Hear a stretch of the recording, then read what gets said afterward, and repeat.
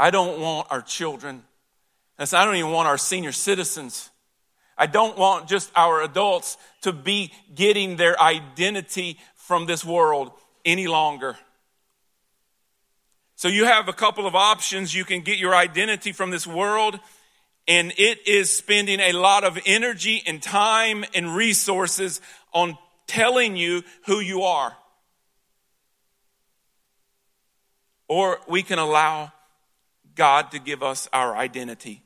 And so this morning, that's what I just want to focus on for a few moments, is your God-given identity. I truly believe that there are some of us in this room today that for the very first time we're going to walk out of this building and into another work week with a different name. So let's just go right into Judges chapter 6. And I'm just going to be skimming through a few of these verses.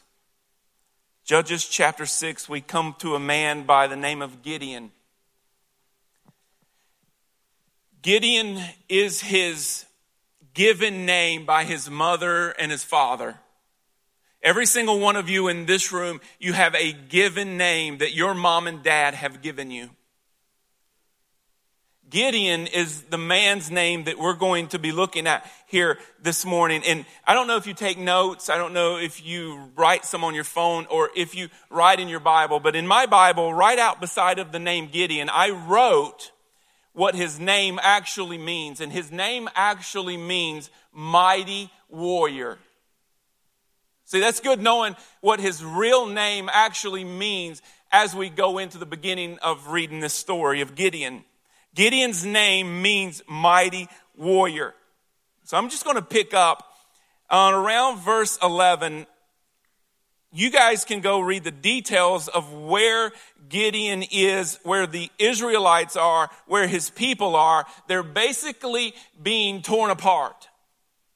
Israel has enemies, and the enemies are tearing them apart.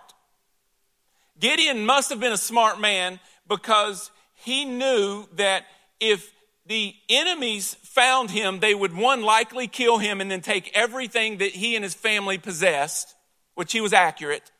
And so Gideon was actually hiding from the enemies as we pick up here in this story. He's actually threshing wheat in a wine press. So what does that mean? I know that many of you have heard this story, and I like to give you visuals because I'm a very visual person. Can you imagine if you went to grill a steak in your bathtub? That is what Gideon is basically doing here. Because if I come to your house to pillage your house and eat all of your steaks, I'm probably not going to look in your bathtub for a steak. That's exactly what Gideon is doing here.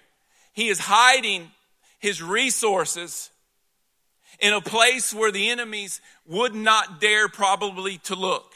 He is threshing wheat in a wine press, and he is hiding from the enemy because he is terrified. Gideon, at this point, is very fearful for his entire existence. Now let's pick up in verse 11. It says, the angel of the Lord came and sat down under the oak in Ophrah that belonged to Joash the Abizarite. Now this is the Wahlberg translation of those names. I know that we have some Jewish, Hebrew, Greek scholars in the building. That's your own fault.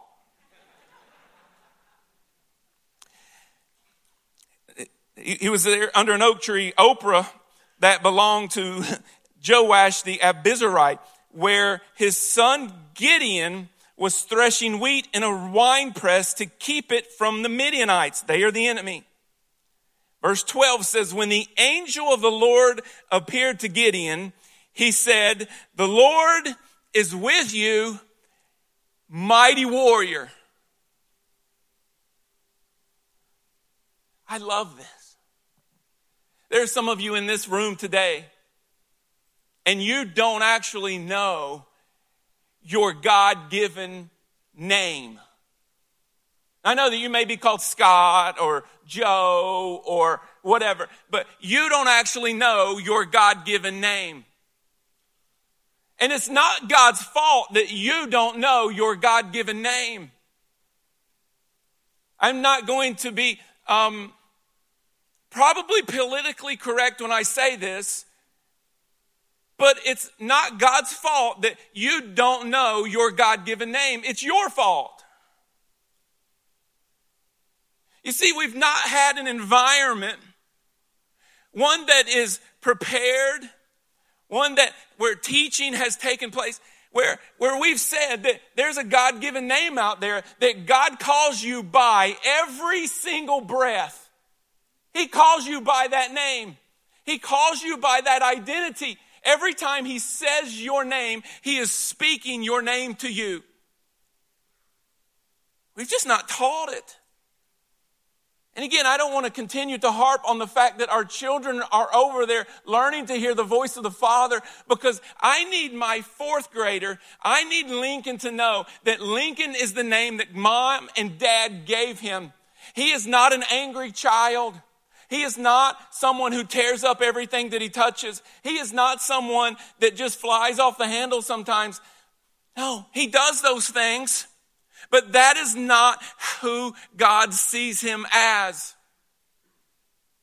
And even when me and my wife drop the ball sometimes with our children, and we respond to them sometimes out of our flesh, and we get angry. We were talking just last night that Lincoln, our little fourth grader, he busted out the front window of our house with a wiffle ball. You can't do that.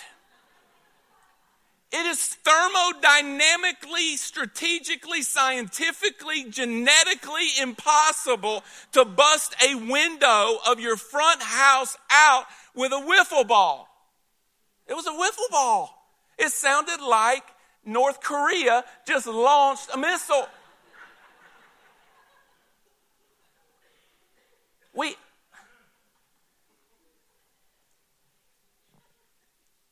I sometimes get to him in my flesh. Lincoln, you destroy everything. I've said that. I'm quoting myself. But as I journey in this thing, I start to learn that that is not who he is. And so I don't speak to him as I see him. I don't need for him to wait till he's 43 years old to understand that God has been speaking his God-given identity and name to him from the foundations of the earth being laid. I need him today to discover who God is calling him, what name God is calling him. Listen, God shows up to Gideon in a fearful state, hiding from the enemy. And God doesn't come down and say, hey, what are you doing, Gideon? He didn't even call him by his given name. God spoke to Gideon and he said, hey, what are you doing, you mighty warrior?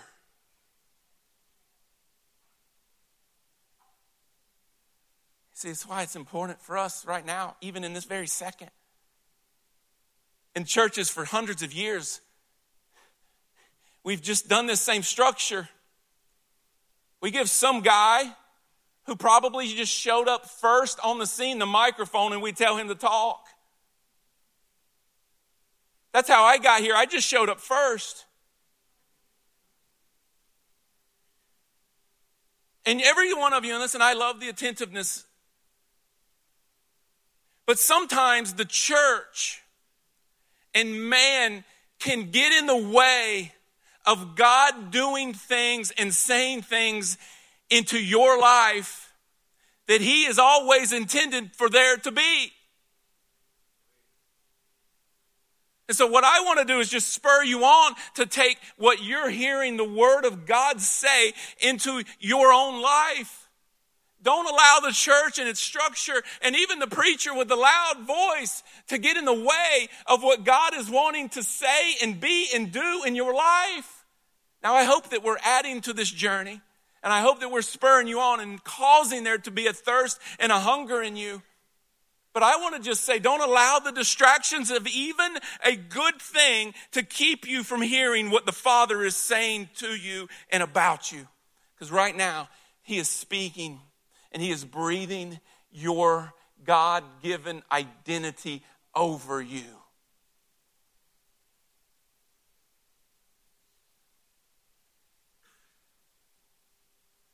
Just a little side note for some help.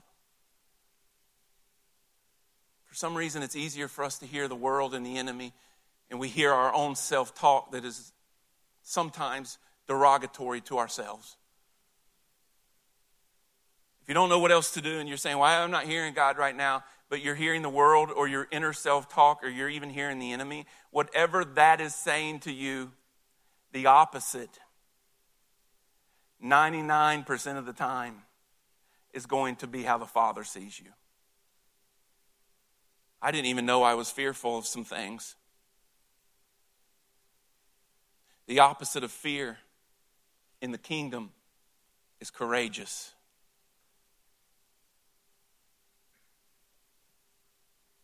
God is always speaking your true name, your true identity over you.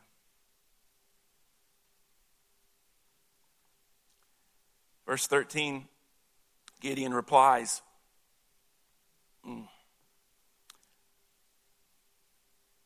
if the Lord is with us, why has all this happened to us? Where are all God's wonders? And you can read this on verse 14. Here's who Gideon thought he was. Catch this. The Lord turned to him and said, go in the strength you have and save Israel out of Midian's hand.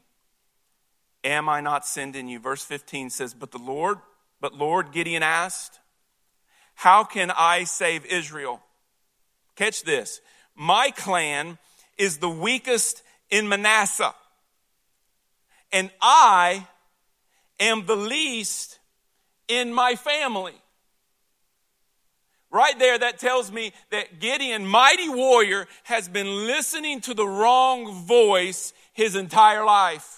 And I'm not the only one in this room who has probably been listening to the wrong voice all of my life. I don't even know where the fear that God took away from me in Haiti last week came from. It wasn't my mom and dad's fault.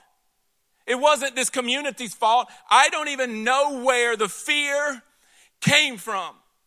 But I know for a fact that I have been listening to the wrong voice my entire life, because the voice I have been listening to kept the fear hidden and secure and driving my entire existence. Gideon must have been listening to the wrong voice. Gideon had been listening probably to his dad. Well, Gideon, you can't go do that, son. I mean, our clan is the weakest. I know that you want to go out there and fight the enemy and stand up for God and His name, but buddy, Gideon, we're pretty weak, man. Let me tell you a story my dad used to tell me. Hey, Gideon, my grandfather told me this story one day when we were out plowing the field.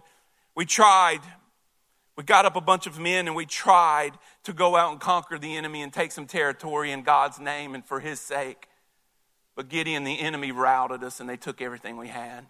It set us back probably 30 or 40 years. And ever since that, Gideon, we've just sort of tried to just stay out of the way. So Gideon, I'd probably do the same if I were you. Actually, Gideon, you know what? There's some wheat that needs to be threshed. The enemy found it in the storehouse that we had hidden over there in the woods. So Gideon, why don't we do this? This time, let's play it safer. Why don't you go to the wine press and thresh some wheat? See, there were generations, I believe, that were continuing to confirm the fact that Gideon, our clan's the weakest. And Gideon bought into it, hook, line, and sinker, to where now Gideon, in the presence of God, is trying to tell God who he is. Hey, angel of the Lord, that sounds great. Thanks for having so much faith in me. But just in case, like, God forgot to tell you before you came down here to earth, like, I am the weakest in my family. There's some of you in this very room, you've grown up in this little old community, and for generations, that has been said about your family. That you're the weakest, or you're the dirtiest, or you're the most broken, or you're the most useless, or you're the most forgotten. Your clan is the weakest. And of your family, you're probably the lowest on the totem pole. That's who Gideon thought he was. So what does God do? What's God do with this? What's God do with us? What's God going to do? And we can preach a message and it can sound good and have some passion behind it. And it can just try to accomplish what man can accomplish in a Sunday morning worship service at church. But I don't care about what all of that's going to do. My question is, God, what are you going to do about it? Who are you? I'd love to know what pops into your mind right now. And I would ask the question, God, what are you going to do about it?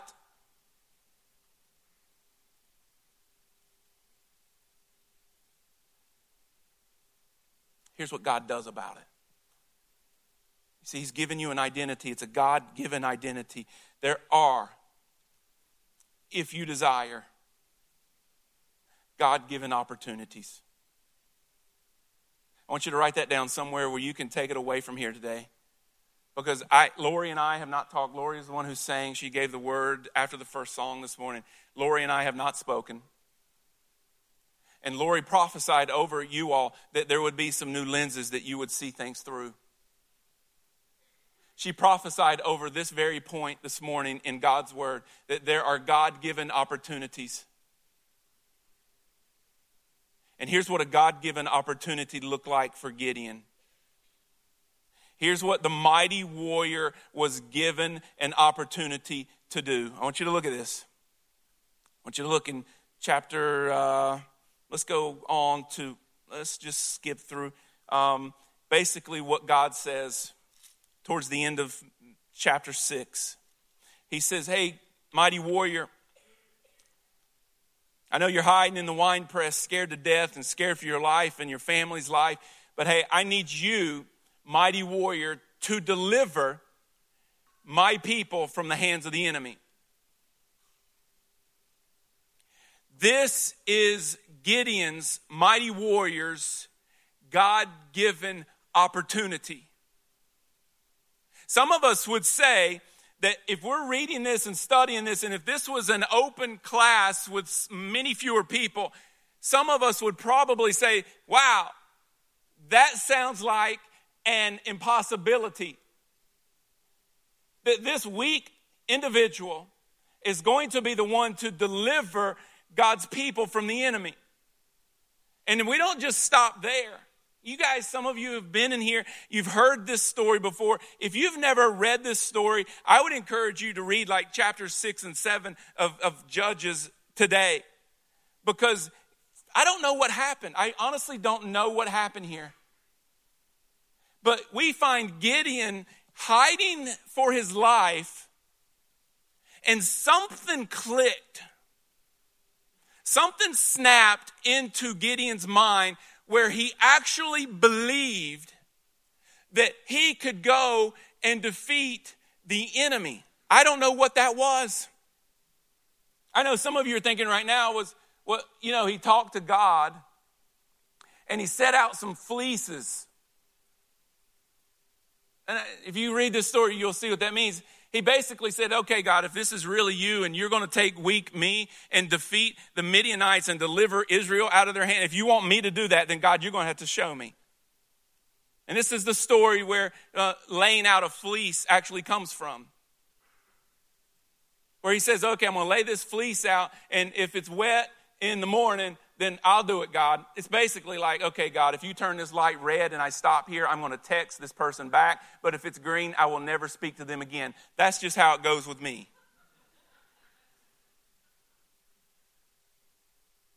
And so Gideon wakes up the next morning and the fleece is wet. And the only thing that I can come up with, this is me. This is what me and God have talked about. You have to go and figure out and have conversation with him. But the only thing that I see clicking with Gideon to where he actually believed that he could go and deliver Israel from the enemy's hands is that he ran into the grace of God.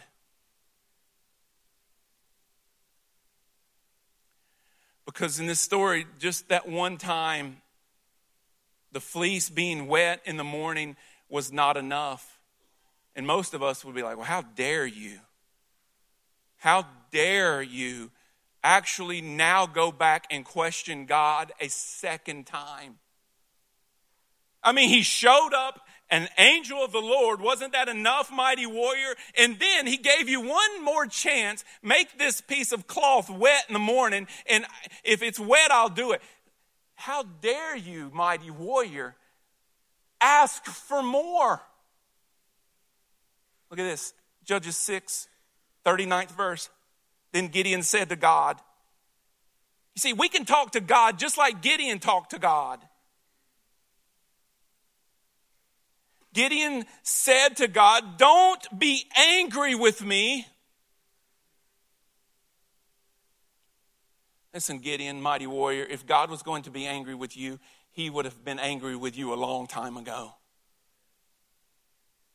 Some of us just need to start discovering just how good and gracious and kind and loving our Heavenly Father is. I can tell you in this room right now, there is not one of you that God is angry with.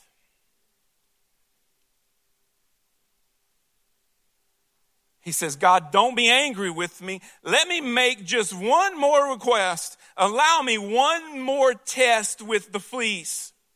This time, make the fleece dry on the ground covered with dew. Do you see the relationship of the mighty warrior and God Almighty? It was real and it was personal.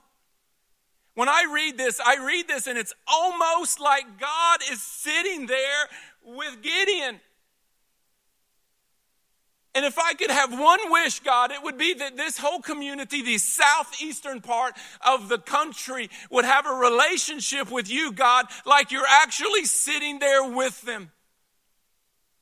That you and God, no matter who you are or what you've done, no matter what you think you bring to the table, because you don't get to bring anything to the table with God, you and God can have this kind of a relationship.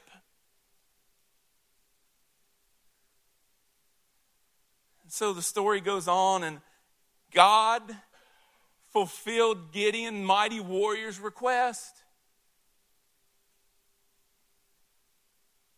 So here's his opportunity right here to go fight the enemy.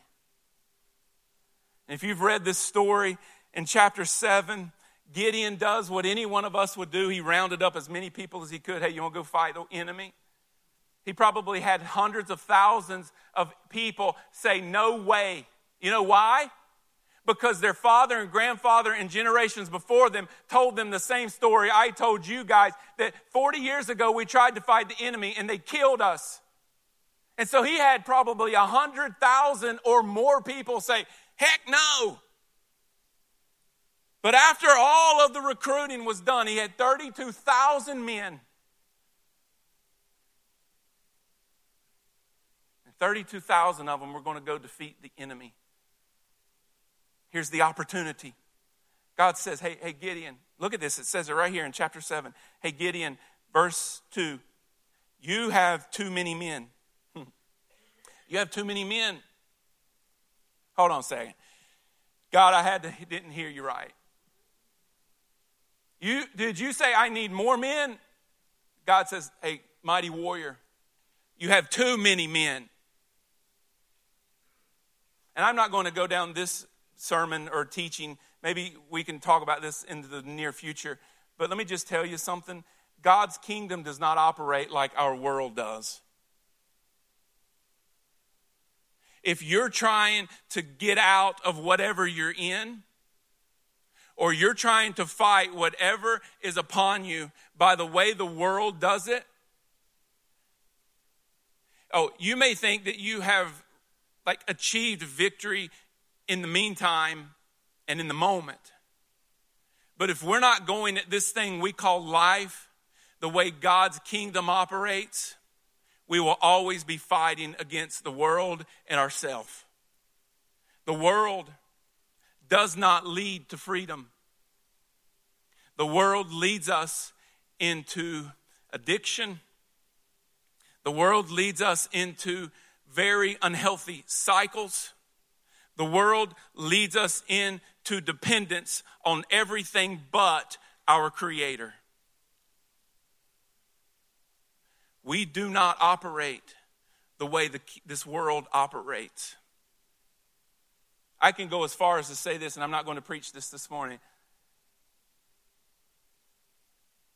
Unpack this. Maybe I'm wrong.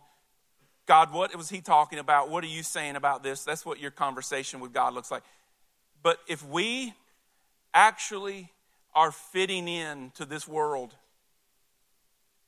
and we are normal, looking like and sounding like everyone else, we may be doing this kingdom thing wrong.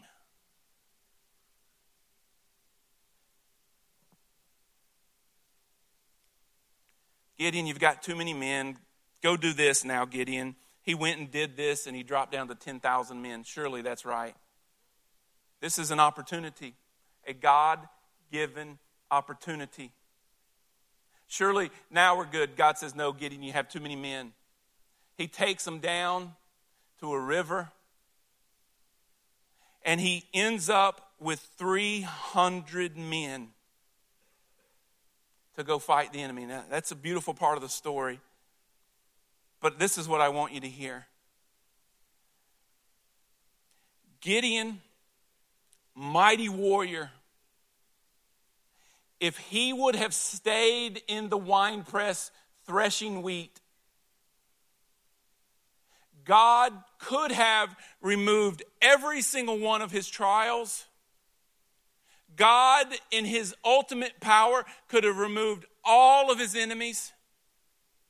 God could have taken away every trial, strife, friction, unhealthy relationship, dark day of Gideon, mighty warrior's life, even if he would have remained in the winepress. If Gideon would have never come out of the winepress, God would have still seen Gideon as a mighty warrior.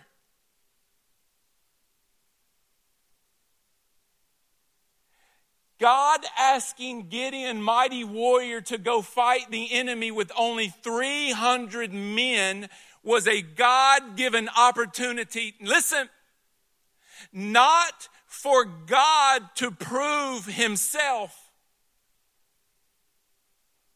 God doesn't need to prove himself. This was a God-given opportunity for Gideon to truly find out who God created him to be. I could say it this way: God is not trying to prove himself. He's trying to prove yourself. He's trying to prove who you are in Christ Jesus. He's trying to prove who you are with Jesus Christ. God could have done anything. He could have taken it out. Gideon could have remained weak and afraid. And he still would have been mighty warrior in God's eyes.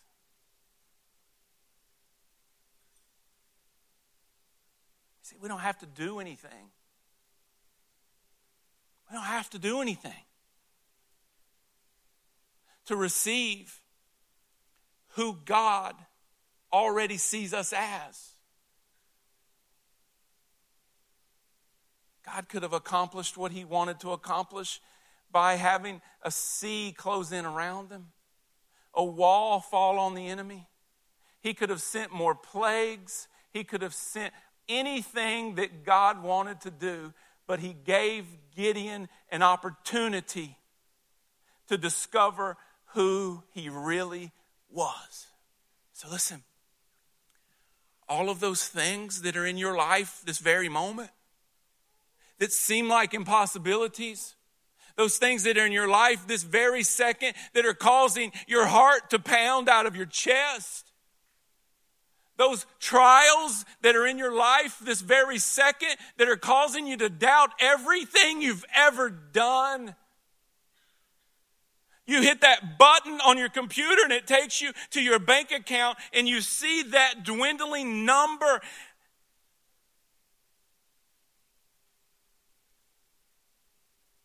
Some of us, we look inward and we see a sin-ravaged life. Can I just tell you, those are God-given opportunities for you to actually walk in your God-given identity. How else are we going to know who we are? How else are we going to walk in the true nature of our name?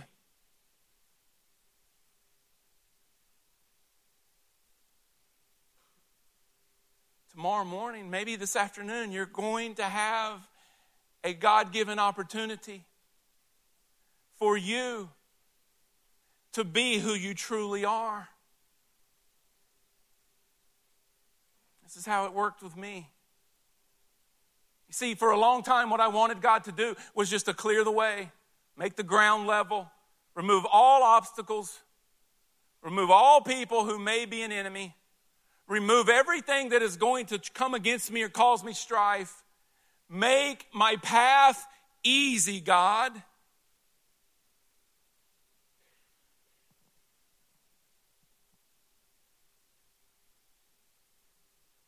God could do that.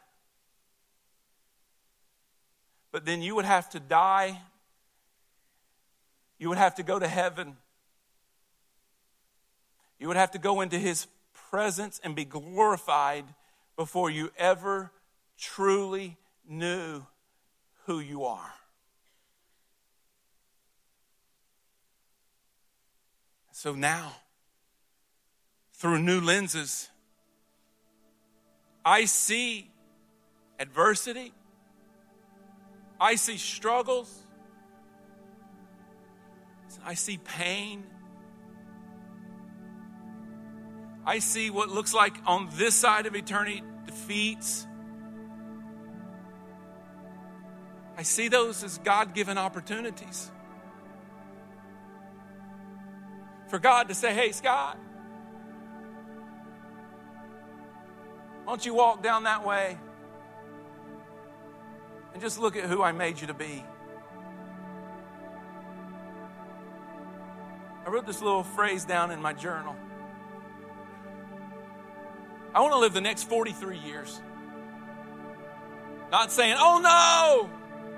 That's how my fear and anxiousness is how it acted and responded in my mind. Every morning I'd wake up, I'm like, oh no, what's next? To the point where I had a phobia and I would almost get crazy when my phone would ring or my phone would vibrate.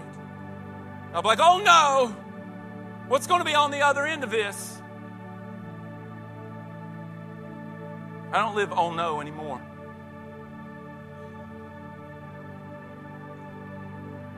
It's not oh no. It's okay. It's okay.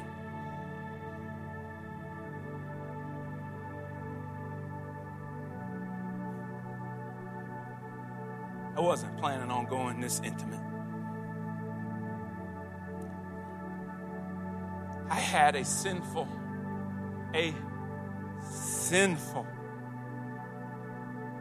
debilitating, crippling fear of man. I didn't know it, but the Holy Spirit shed light on my sinful fear of man just 10 days ago.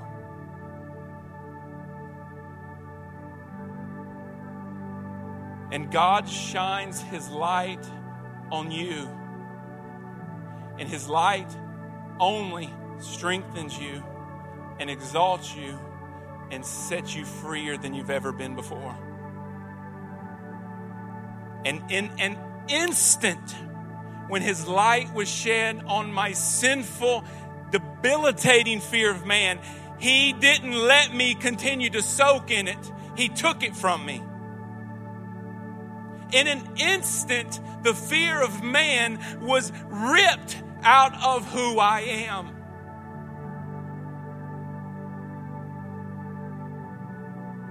And so now, every day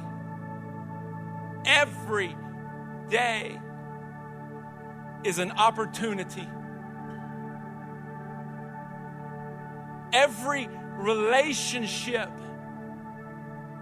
every conversation, every step that I take is a God-given opportunity, not so that I can beat my chest and say, "Ha! I beat the fear of man." No. Every step and breath that I take is a God-given opportunity for my dad to remind me of just who I am. I am not fearful, but I am courageous, and I am strong, and I am bold, and I am fearless. And so it's not, oh no, it's okay. Everything